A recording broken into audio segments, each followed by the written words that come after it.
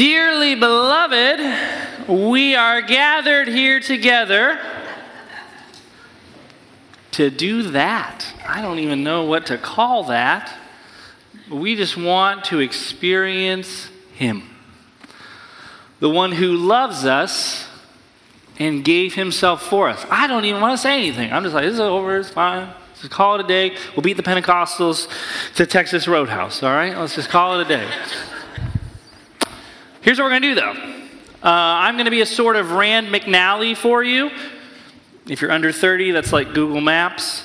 I just want to tell you where we're going the next 5 weeks, where we're going next few years, and then where we're going today, but not in that order. So the next 5 weeks, we just wrapped up a series called Primary Colors. It was awesome. I mean, I thought it was awesome, but it was fun, super fun. And we're starting a 5-week series where we're just talking about where are we going and what in the world are we doing? Who are we? What are we doing? What's our mission? What are we all about? What's going on? I'm confused. I have questions. Well, if that is you, you are in luck. We're also confused with questions. No, I'm kidding. Well, sort of. But that's where we're headed the next few weeks. We're just going to say, hey, who are we? Where are we going? All right? Then, after that, we're going to start a series when school starts on Philippians. Because does anybody know who Smokey the Bear is? Yes. Only you can prevent forest fires. Okay? And I think if you head out, I won't say their names, but people in the back, if you head out to their house, there is a Smokey the Bear, and there's like there's a meter, right, where he's standing there, and it tells you the fire danger. So if it's blue, should be cool. If it's red and you're smoking outside, you're a terrible person. So, the meter. Joy operates in the same way. When joy is low, fire danger. Book of Philippians is all about how do we cultivate joy, how do we do that together. And look, we just as a church, we've been through a lot. I don't know if you watch the news, that's a lot. We're going to be people of joy, whatever's happening around us. So that's the next 5 weeks or so from now. Right now, though, today, here's what's going to happen. I'm going to say, we're not responsible for fruit. We're responsible for faithfulness. So when you hear me say, we're not responsible for fruit, we're responsible for faithfulness, that's your cue to beeline toward the door and beat Christian Fellowship at Texas Roadhouse, all right? We're done. That's where the plane is landing. Well, don't do that. There's announcements, and they're important. But that's where we're landing the plane today. But before we start, does anyone have any money I can borrow? That came out weird. Does anyone have like a bill, like $1, $5? Okay, all right. I see that hand. All right. Don't worry, I'll give it back. There's a few witnesses here who saw me take this. Oh, thank you, Melissa. Sure. All right. In the first service, I got $100. Won't tell you what she gave me, but all right. I didn't hear that, but I'm sure it was nice. All right. Where were you on August 22nd, 2004? Yep, me too. I don't know. You know who will never forget where he was August 22nd, 2004? Matthew Emmons. The New Jersey native was an Olympian, and he was competing in the Olympics in sharpshooting. He had been shooting his whole life. He was a pretty good shot, all right? He had one shot left.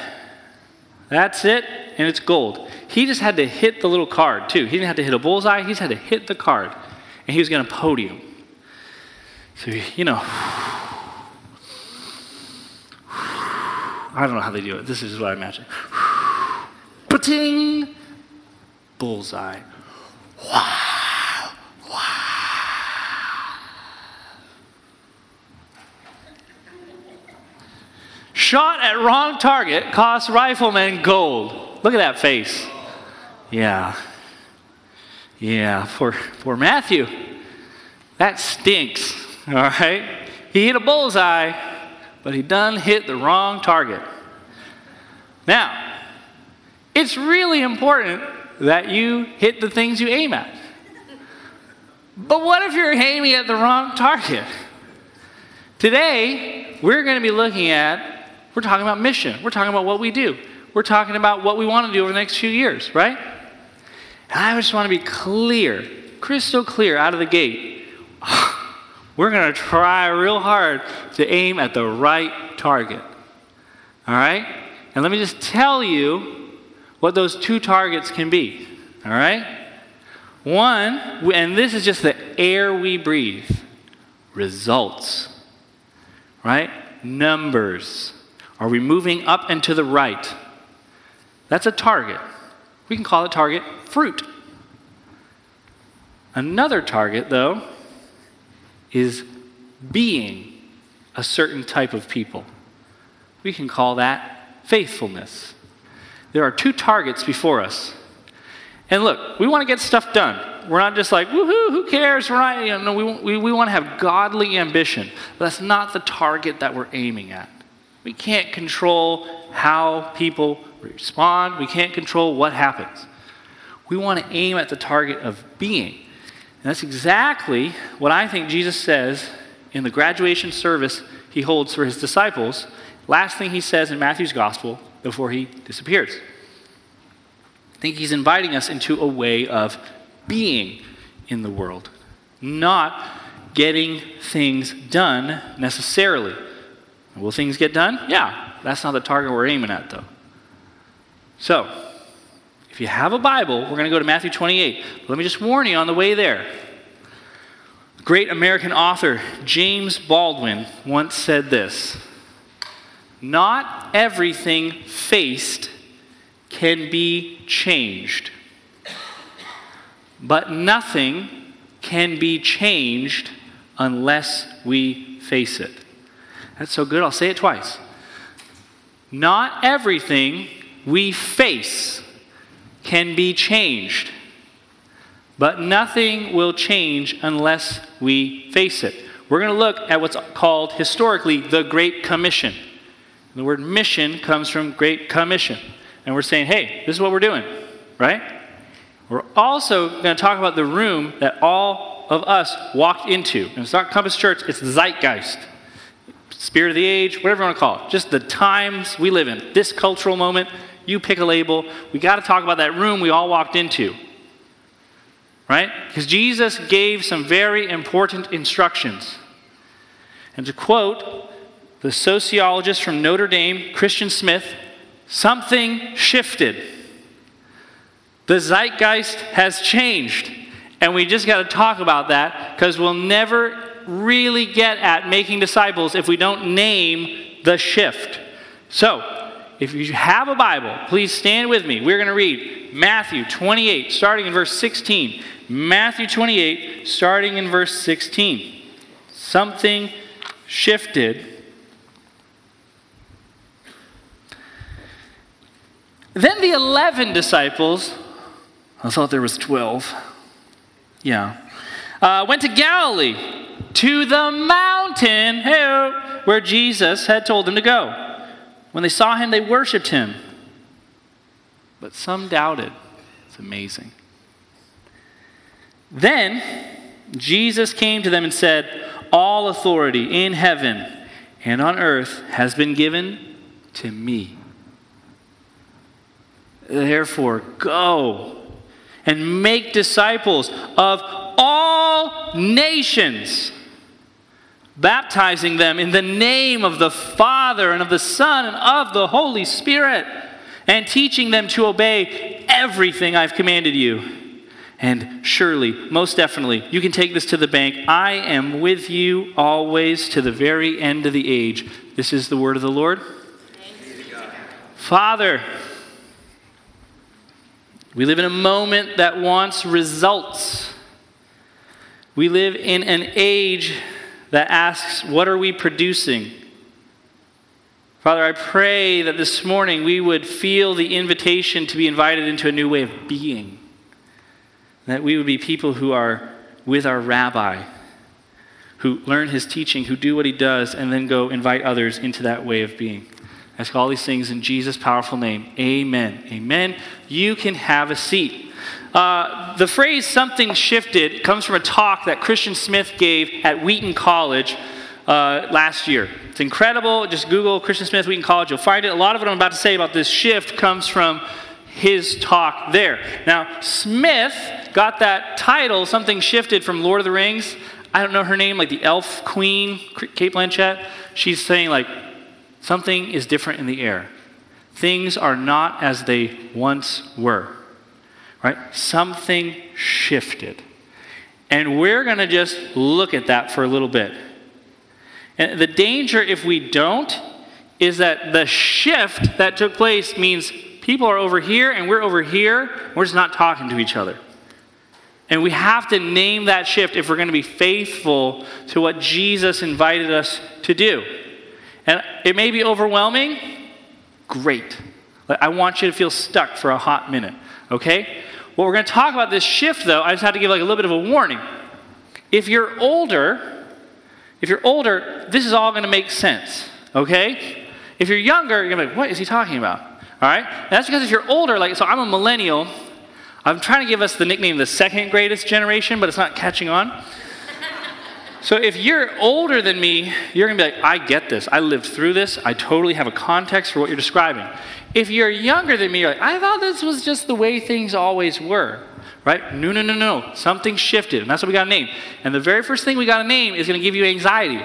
Okay? The very first thing we got to talk about that shifted in America, it starts with a P and ends with politics. Okay? And it's politics. All right? Something happened in 1991 that shifted everything. Okay? Two things happened. First was these surveys that got sent out every year. There was a dramatic rise in the nuns, in people who were now labeled nuns.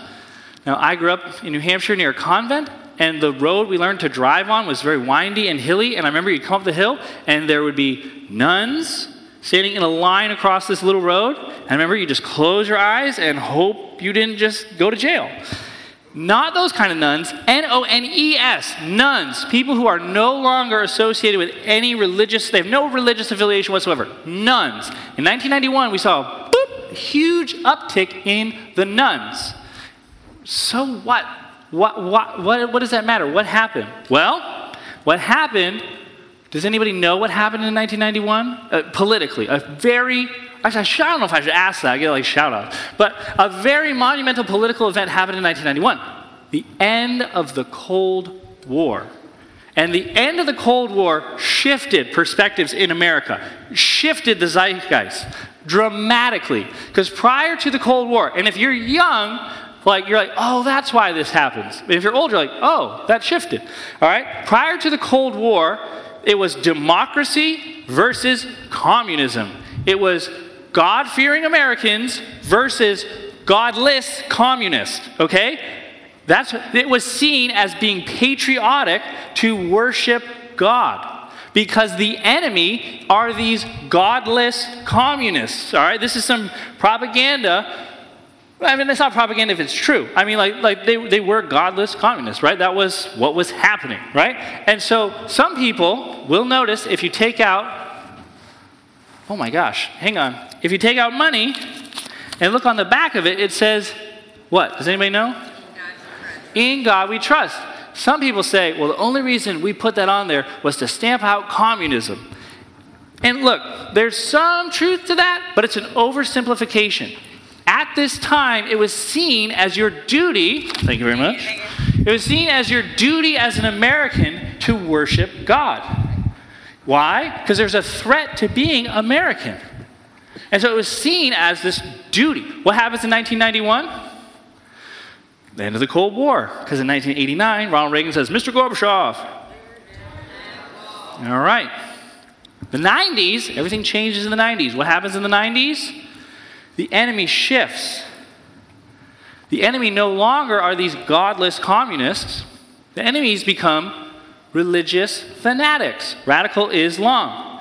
And this happened under the Clinton administration. They kind of had no idea this was going on. In the 90s, there were all these bombings, and it really culminated in September 11th. And then George W. Bush, president at the time, did a really good job trying to communicate, like, hey, our enemy are not Muslims. There's many good Muslim Americans. The enemy is radicalism. But what happened was a shift in the zeitgeist. It used to be, well, I'm an American, therefore I'm religious, and religion is positive. And then it shifts to where now you get words like radical, you get words like fundamentalist, not having the same connotations that they once did. Religion is now seen as scary. And so atheists, as Smith points out, atheists used to be these like kind of annoying buzzkills who are like, don't make me say under God in the pledge, I'm an atheist. To like, there were 4 atheists, they're called the 4 atheist horsemen of the apocalypse. You may know them, like Sam Harris, Daniel Dennett, my hero, though I disagree with him, Christopher Hitchens, and Richard Dawkins. And they convinced many, like, hey, religion, bad, scary. Shift, right? There's a shift. Something shifted to where America was seen as like, we have a positive view of religion. Now all of a sudden, not so positive. A shift. Other things shifted. Millennials, the second greatest generation, have very low trust in institutions. Okay? So does anybody know what the least trusted institution in America is? Congress. Yes, I heard it. All right? Nobody trusts Congress. You know what the most trusted institution is, though? This is just kicks and giggles. The military. Isn't that weird?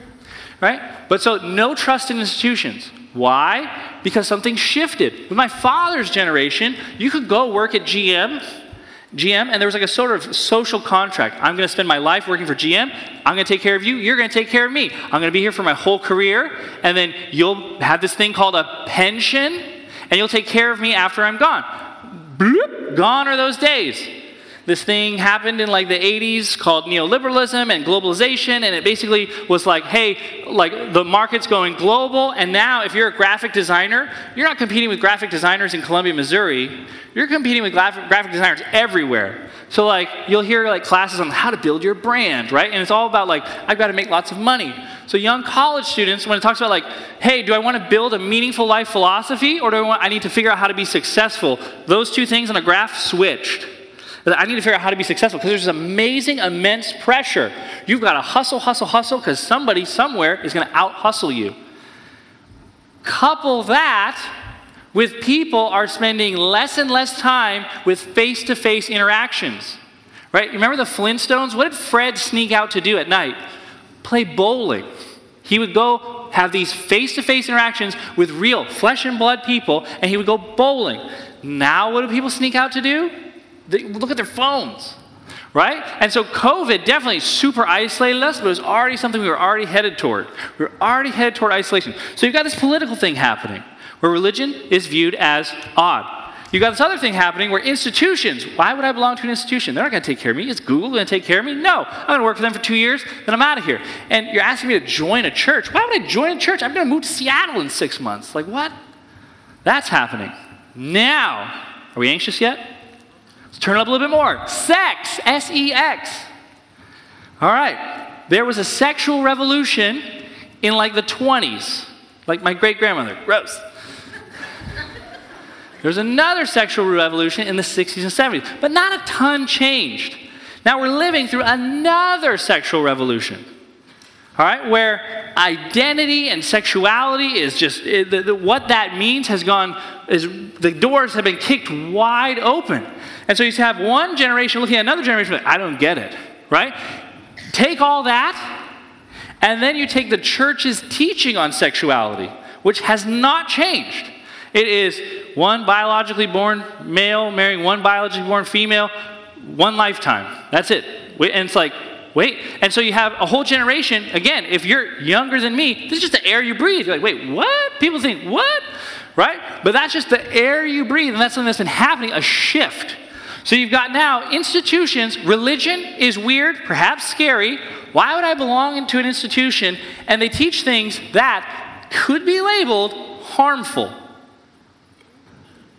And then Jesus says this, go make disciples. I'll check on you in a few. It gets more complicated. Remember our friend Jim Baker? A few months ago we did this like PTL event with Jim Baker. Not my friend, I've never met him. I have to be clear about that. I just read a book about him, all right? But in like the 80s, evangelicals and scandals kind of like were brushed aside. It's like, well, of course these televangelists, I'm gonna take that picture down, sorry. I'm like, why does everyone look sad? Of course, these televangelists are going to be scandalous. They're flying private jets. They're living, lifestyles of the rich and the famous. Of course, there's going to be scandals. But that's the outliers. Fast forward, a guy called Ted Haggard. He was the head of the National Association of Evangelicals. A great organization. Love it. He's buying meth and having sex with male prostitutes. And you're like, whoa. Ravi Zacharias, like Jack the Ripper, real life, like crazy, evil person.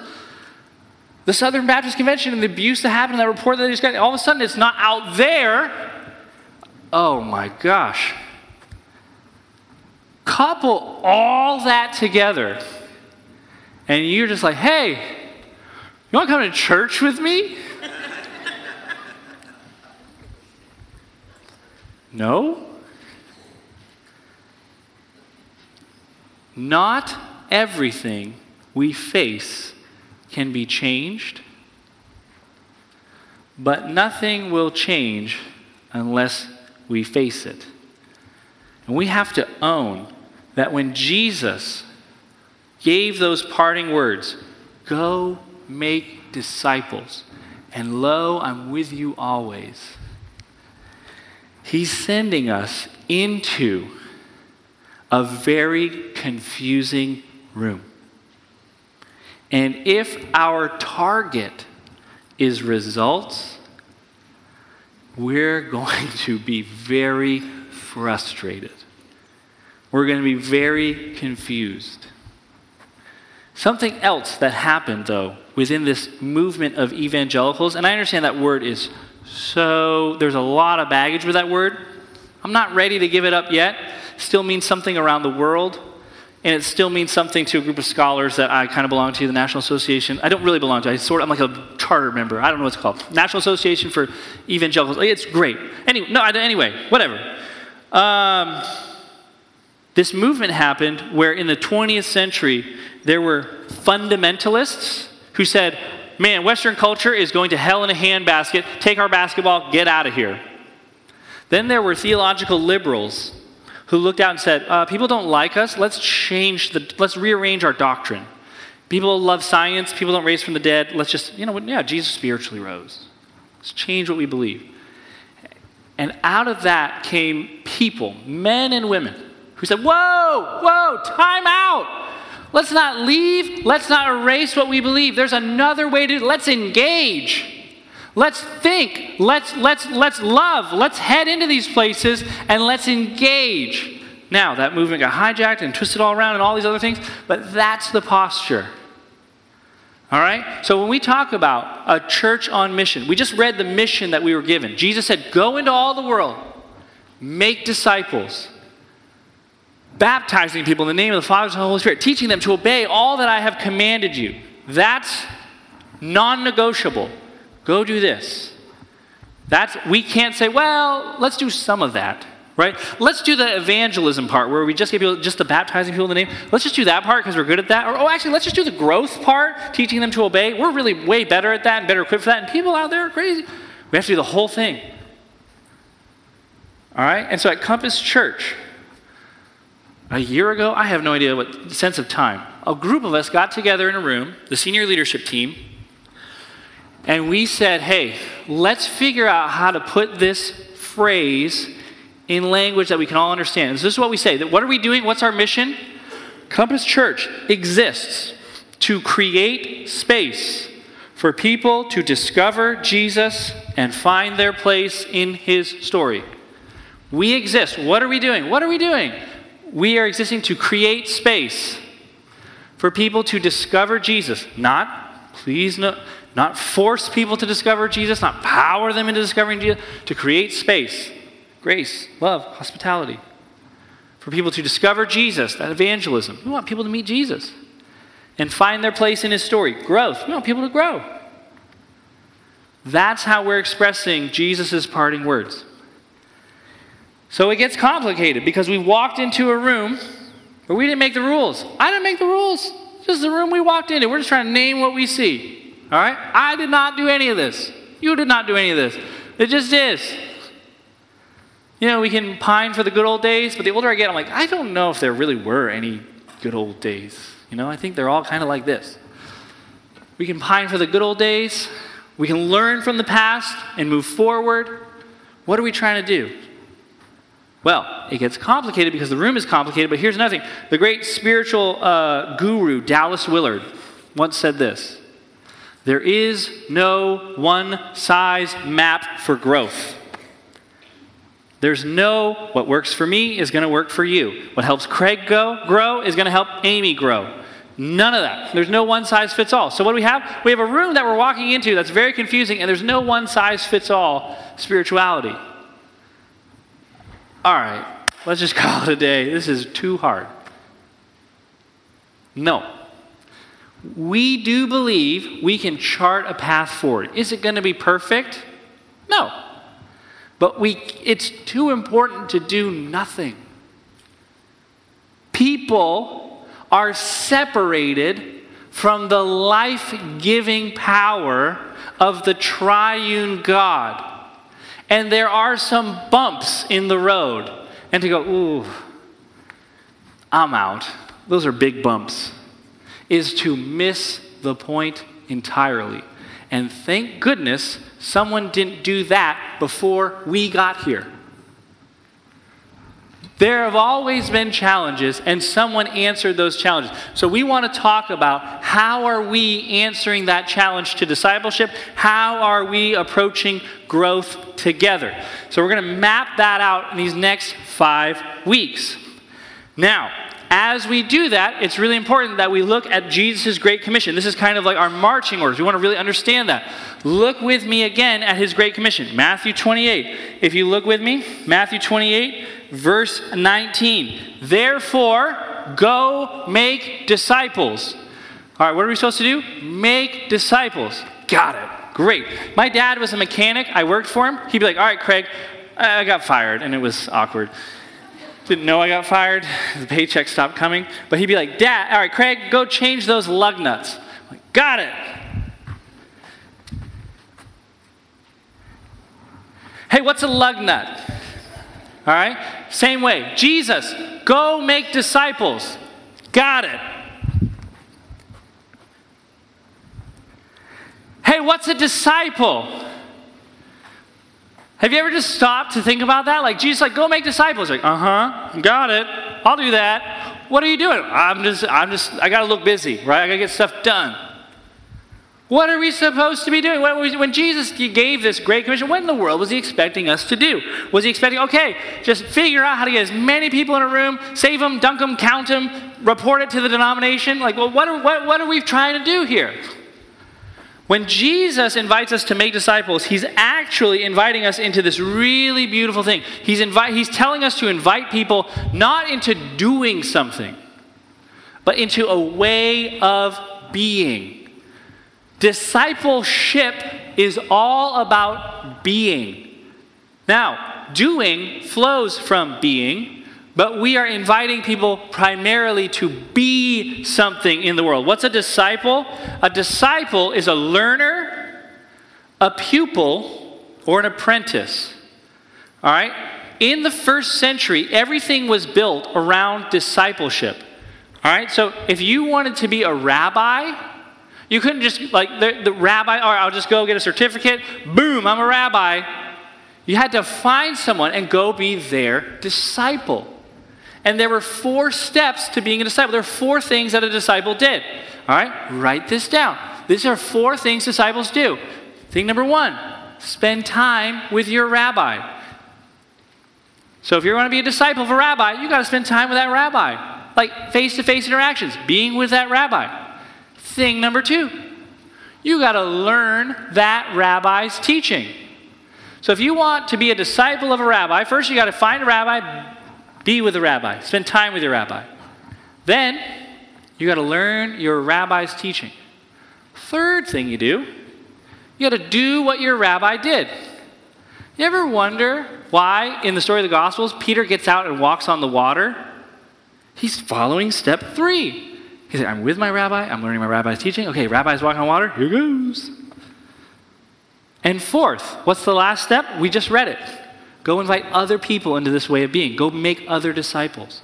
Those are the 4 things disciples do. So when you think about discipleship and you think, oh, a disciple is a learner, a pupil, and a apprentice, don't think this. It's like, great, now you got to read a book, you got to sit in class. We do read books, I mean, we do sit in classes, but that's not primarily what this is about.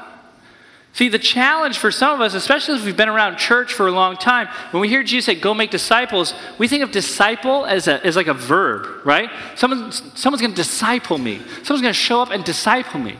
Well, that's just not biblical, okay? And because it also sets up for really unrealistic expectations. You're like, someone is going to take an interest in me, they're going to take me out for coffee, and they're going to just very gently and lovingly have all the wisdom that I particularly need, and they're going to map out a way for the rest of my life. Well, I never had that. I've never had that, so discipleship doesn't work. It's not discipleship.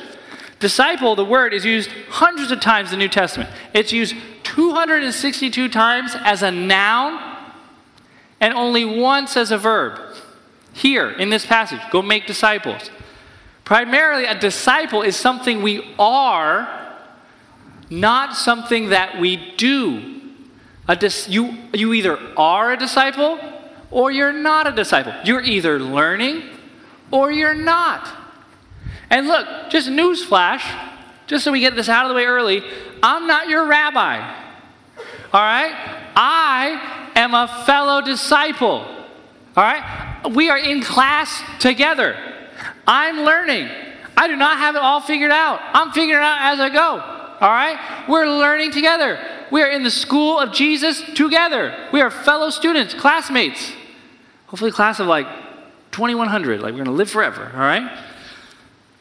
We're learning together, but our identity, this invitation, when Jesus says, go make disciples, he's not saying get busy, get busy, get busy. He's saying invite people into this way of being. It's not about results.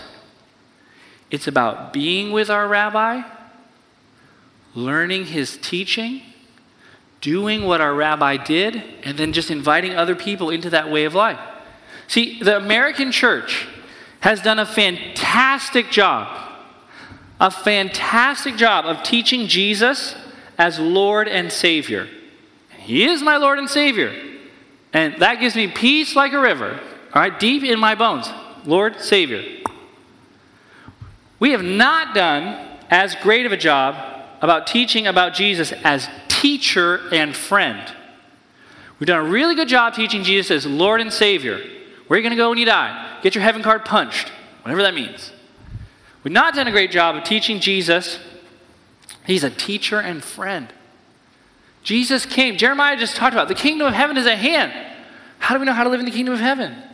Well, the King of heaven came and showed us. And it's our job to be with him, learn his teachings, do what he did.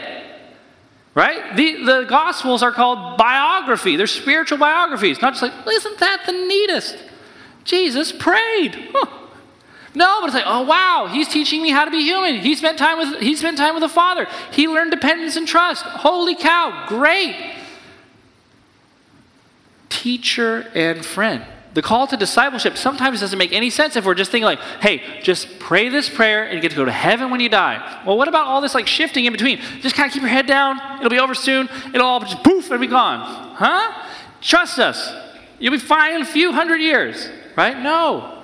It's about teaching us how to live in the here and now. You trust Jesus for heaven, for eternity, but do you trust him with your tomorrow? It's an invitation to trust.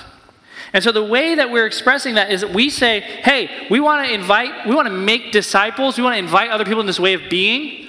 And so we are creating space for people to discover Jesus and find their place in his story. And that's really intentional language. That didn't just come out of thin air. Read with me again what Jesus says in verse 18.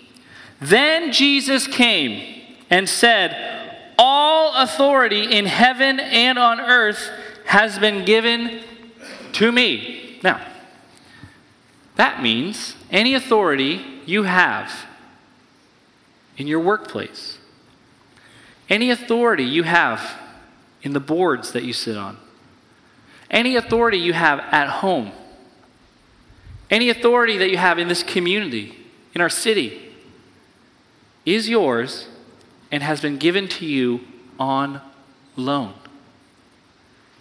It's his All authority has been given to me, and he is lending you power. And what's the therefore that comes out of that? I got all the power. Therefore, go scare people into the kingdom. Therefore, manipulate and stronghold. Therefore, save Western civilization, whatever that means, by fighting back. Therefore, make disciples. Invite people into this way of being. We are not trying to scare people. We're not trying to strong-arm people. We are people who abide, and we invite others into that same abiding. And we can't guarantee results.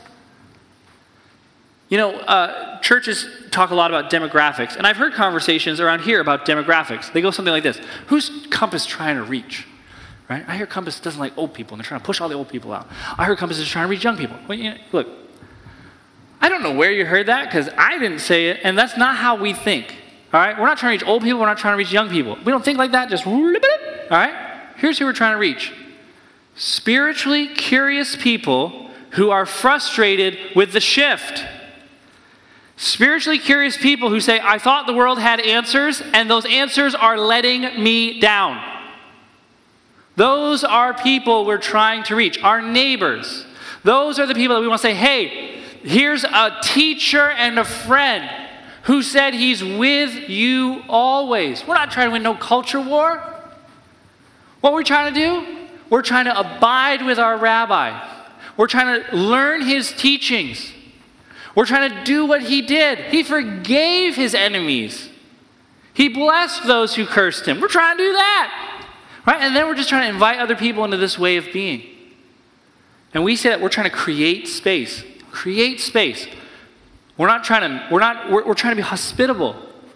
We're trying to say, like, hey, look, the very original audience that met with Jesus, who he invited up to that mountain, look what it says in verse 17. When they saw him, they worshiped him, but some doubted. This is not a place where you have to get your mask super shiny and you have to present yourself as like, I'm an altogether disciple. I've been learning for years. What are you struggling with? Not me. No, like the founders of our faith, when they were getting their commission, it says some doubted. There's space for you to discover Jesus and find your place in his story. Your place is not my place. Your story is not my story. You got to figure out what that looks like for you. We're just creating the space. And so there's 4 spaces that we say, hey, as a church, we're going to focus our energy around these 4 spaces.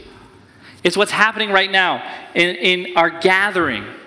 What's happening right now is discipleship.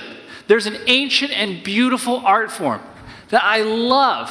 I love this art form. It's called a sermon. And I've given my life to try to nerd out about it and figure out about it. And it's beautiful. It's what the poets and prophets did in the Old Testament. It's what Paul and Jesus and the apostles did. And it's discipleship. It's saying, hey, fellow apprentices of Jesus, let's learn to follow him together. That's this gathering. Beautiful things happen when we sing together, when we're excited to be together. That's part of what disciples do. We're saying the gathering, in-person gatherings, are part of the discipleship process. Yes, we know there are folks at home who have crazy immune systems and should not go outside. And we will find ways for you to have in-person gatherings that are deeply meaningful and discipling you. But we believe an essential component is discipling. Let me tell you a story. And I really hope I don't get in trouble for this story because I didn't ask permission. But it's not that bad of a story. One of you invited a friend here. Great. And that friend came and they did not have a church background. Okay? And so they come in here, and right out there, they see a room that's called a cry room. And they're like, what's that? It's a cry room. What is it? Oh, kids go in there to cry. Why? Well, they're crying during the service. What are you people doing in here? And it's like, oh, that's on us. That's on me, right? I've been in churches my whole life. It's never even occurred to me. Like, that's weird. Like, it's also kind of shaming. Like, go to the cry room, right? And that's nobody's fault. But look, if we really do want to create space, we got to realize, like, some things we might be doing unintentionally create obstacles. So we're going to get a committee together, pray about it, and in 10 years, change the name of the cry room. oh, sick burn.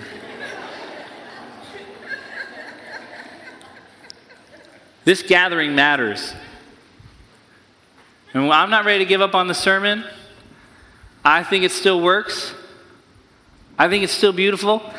I've been transformed by sermons. Sermons have changed my life. I'm getting emotional talking about sermons because they're amazing. They really can do things. And the question isn't like, well, I didn't like what that preacher did with the text. I didn't really like what they did. It's like, we were there. That's cool. Like, when Ezekiel chapter 4, this has nothing to do with my notes, but Ezekiel chapter 4, have you ever seen Ezekiel bread at the grocery store? Ezekiel bread is disgusting. It was all these weird ingredients, and then he was supposed to bake it over human feces because he was lying on his side for 328 days. Like, why? Because he was preaching a sermon to Israel saying exile's coming and it's not going to be good. We're not giving up on Sunday morning gatherings. It's an essential part of who we are and what we do. It's a great way to cultivate joy. Good night, do we need joy? But that's not where we stop. We're also going to connect. We believe that we're transformed through relationships. It's not about what you know, it's about who you love. And this is a great place to be loved on. I have been loved on tremendously by so many people in this room. This is a transformative place to be loved on. And nobody talked to me when I came in. I'm like, I'm sorry. I know that's super awkward. I hate that. We're working to fix that. But also just like introduce yourself to your new best friend. Like we want to do connection. We want to cultivate spiritual friendships. We want to be disciples who get together with other disciples and fan the flames of our faith. Connection is a huge part of what we do. So on August 28th, we're having our Connect Picnic. I think the name we landed on was like Connect-a-Nick, I think. We're going to have our Connect Picnic. Mark your calendars. Write down the Netflix shows you're going to be missing. You can watch them later. And get to know each other. All right? I'm not part of a connection group. This is just a time for us to get together. Have face-to-face interactions with each other. The Connect Picnic. Serve. That's the next step. Ask not what Compass Church can do for you. Get up and clean toilets.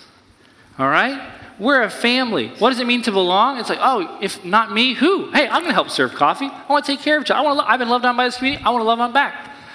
We are disciples of a rabbi who washed his disciples' feet. We're going to wash each other's feet. Not literally. That's gross. We're going to do it metaphorically. We're going to serve each other. There's men and women who wake up early to make sure you have coffee. There's people who put themselves outside their comfort zone to make sure you're welcomed here on Sunday morning. There are people who are praying for you in this service. It's amazing because people serve. We want to serve each other. Lastly, though, we want to break ministry out of these four walls. We want to bless our neighbors. We want to say, hey, my neighbors are not connected to Jesus in any meaningful way. I want to go. I want to listen to them. I want to eat together. I want to share my story. I want to serve them. We're going to go bless our neighbors. And so that's the pathway. That's what we're focusing our energy on, these four spaces. The gathering, the connection, serving, and blessing. That's what we're saying. Hey, you know what? There's no one size spirituality fits all, but we can create these spaces where this happens. We can invite people into them, and we can watch God work. This is going to be, we're excited about it. Because you know what? There's two things we can do with these challenges. We can either learn to trust, or we can learn to manipulate. We can either learn to trust, to say, look, God, I can't create any fruit. Right? I can water the soil, I can make sure that sunlight gets in here, but I can't make this fruit grow. So I got to trust you. I can create the space and I can trust. Or we can figure out how to twist the numbers. Oh, look, let's add the Burmese church to our numbers, and then we'll tell people our numbers are huge. We're not going to manipulate because we're not responsible for the fruit. When we make the fruit our target, that's when things get crazy. How did it land? Did they like it? Was it okay? Were people listening? Oh, there's a lull. Were people? No. We're not responsible for the fruit. We're not. We're just responsible for something else. And so, in about 5 weeks, one of the things we were going to do is we're just going to have a baptism. Remember, that's one of the things Jesus said. He said, hey, go into the world, make disciples, baptizing them. Oh my goodness. We're already on mission. How fantastic is that? Look, you didn't even know it. You're like, I just came in here, but look, we're already off to the races. Woo! All right? So, in about 5 weeks' time, we're going to have a baptism saying, hey, if you're someone who's never trusted Christ, we'd love to talk with you about what that means. We'd love to tell you about how a Christian is someone who says, Jesus has done for me what I could never do for myself. And then we think the first step in that is saying publicly, hey, I'm a follower of Jesus. I'm getting baptized into the name of the Father, the Son, and the Holy Spirit. I want you to really look carefully at that verse, though, because this is a really cool verse, and it just proves that being a Bible nerd is awesome. Verse 19. Go make disciples of all the nations, baptizing them in the name of the Father and the Son and the Holy Spirit. Notice, it does not say in the names of the Father, Son, and Holy Spirit. It says in the name. Baptism is an outward expression of an inward reality that you have been immersed into the life of the Trinity. The triune God says, come on in. Welcome. Be in relationship with us. And so we take you and we put you under water as a picture of like, just like you're under this water, you are immersed in the love of the triune God. Whew, that's who we are. And because we're these people, we can go. We can go make disciples. Because look with me at verse 20. Teaching them to obey everything I've commanded you. And surely I'm with you always to the end of the age. Now, does anyone, that part where it says, and surely, does anyone have a different word other than surely? Lo, remember, behold. Anything else? The Greek word there is idu. Can you guys say that? Idu? Okay, great. There's no great translation for idu, but it means something like this. Hey! Hey, reader! This is a big deal! All right? So it's not like behold, right? What does behold mean? Like, behold, but what? Like, no one talks like that. It's like, hey, reader, I need your attention for a second. You're headed into this crazy room. All right? People aren't going to understand you. They're going to start rumors about you. All right? It may not even go well. But check this out. I'm with you, and it literally says, every day. You here tomorrow? Yes. How about Thursday? Thursdays are kind of a lull. Here. Even to when time wraps up. We're headed into a room where something shifted. But we're not alone. We're not alone. I don't have answers for the shift. I'm like, oh, this is overwhelming. This is crazy. What do we do? I don't know. But here's what I know. We're not alone. We don't have to be alone. We have each other, and he's with us every day until the end. Have you heard the one about Clarence Jordan? Do you know Dr. Clarence Jordan? Dr. Clarence Jordan went to my alma mater, the Southern Baptist Theological Seminary. That's him on the left. Dr. Clarence Jordan, originally from the great state of Georgia, he went and studied agriculture, ag studies, and he had a PhD in that, and then decided he wanted to go to seminary, so he moved to Louisville and got a PhD in New Testament, 2 PhDs. While he was in seminary, he decided he wanted to be a missionary. He took this verse seriously. And he wanted to be a missionary to his native Georgia. He was deeply troubled by the racial segregation that was happening at that time. And he took the verse seriously. It says, go make disciples of all nations. He took that very seriously. So he headed back to his native Georgia.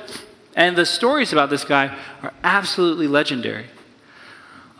Millard Fuller, who went on to found Habitat for Humanity, said this guy didn't read the Bible in English. He'd read the New Testament in Greek, and then he also understood agriculture, and he was super godly, crazy humble, crazy adventurous. He said, I've never met anyone who did what their rabbi did, just like Clarence Jordan. So Clarence Jordan moved back to his homeland as a missionary in rural Georgia, and he built what was called Koinonia Farms. And Koinonia Farms was going to be an integrated farming system where African Americans and white people would live and work together. because he said, hey, this new way to be human changes everything. We're going to go back to a very dark place and be a missionary. Dallas Lee, who was a reporter, would visit and he would say he was terrified at the things people were saying. He would leave shaken by some of the things that he heard while he was visiting Koinonia Farms. He's like, no one was like threatening me. It was just you could feel the darkness. On the first day that they were there and they set up Koinonia Farms, African-American men came in and a couple white guys came in. They're like, great, you can live here. We'll start working. And I really understand ag science, so we'll make a really cool farm. And so they came there, and then later that night, there's a knock on the door. It's the Klan. And this Klan member says this, I don't know who you are, but we don't let the sun set on people who do things like what you're doing. Clarence Jordan puts a big smile on his face and says, oh my goodness, my whole life I've waited to meet people who have power over the sun. This is fantastic. We will be watching with great anticipation this evening's sunset. I don't know about you, but it's not smart to make fun of people who are dumber than you. And it's also not smart to make fun of people who are dumber than you that have guns. All right? So he says that. The dude leaves. He's all upset. And what does Clarence say? Sure enough, the sun set and the sun rose the next morning. Now, that doesn't mean everything went well. Koinonia Farms was a victim to violence. The Klan would regularly terrorize people who lived on the farm, yelling terrible things at anybody associated with the farm. There were cross burnings, intimidation, fear, and then one day they burned it all down. And the next day, a reporter shows up to talk to Clarence Jordan. I don't know if you know this, but like white hoods aren't a very good disguise. So Clarence recognized him as one of the Klan members who had been there the night before. And the reporter says, well, I guess you'll be leaving now, huh? And Clarence said, oh, I'm really sorry. I think you have me mistaken for someone else. We're not focused on fruit. We're focused on faithfulness. Father, help us to aim at the right target. God, we want to be with you. We want to abide in you. We want to learn your teaching. We want to do what you did. And we want to just invite others into this way of being. God, we can't guarantee any fruit. We have no idea where this is going. While we don't know where we're going, we do know who's with us. So, Father, I pray that you'd give us the courage of people who trust your presence. Thank you for your Spirit. We ask all these things in his name. Amen. This podcast is part of the ministry of Compass Church in Columbia, Missouri. For more information, please check out compasscfc.com.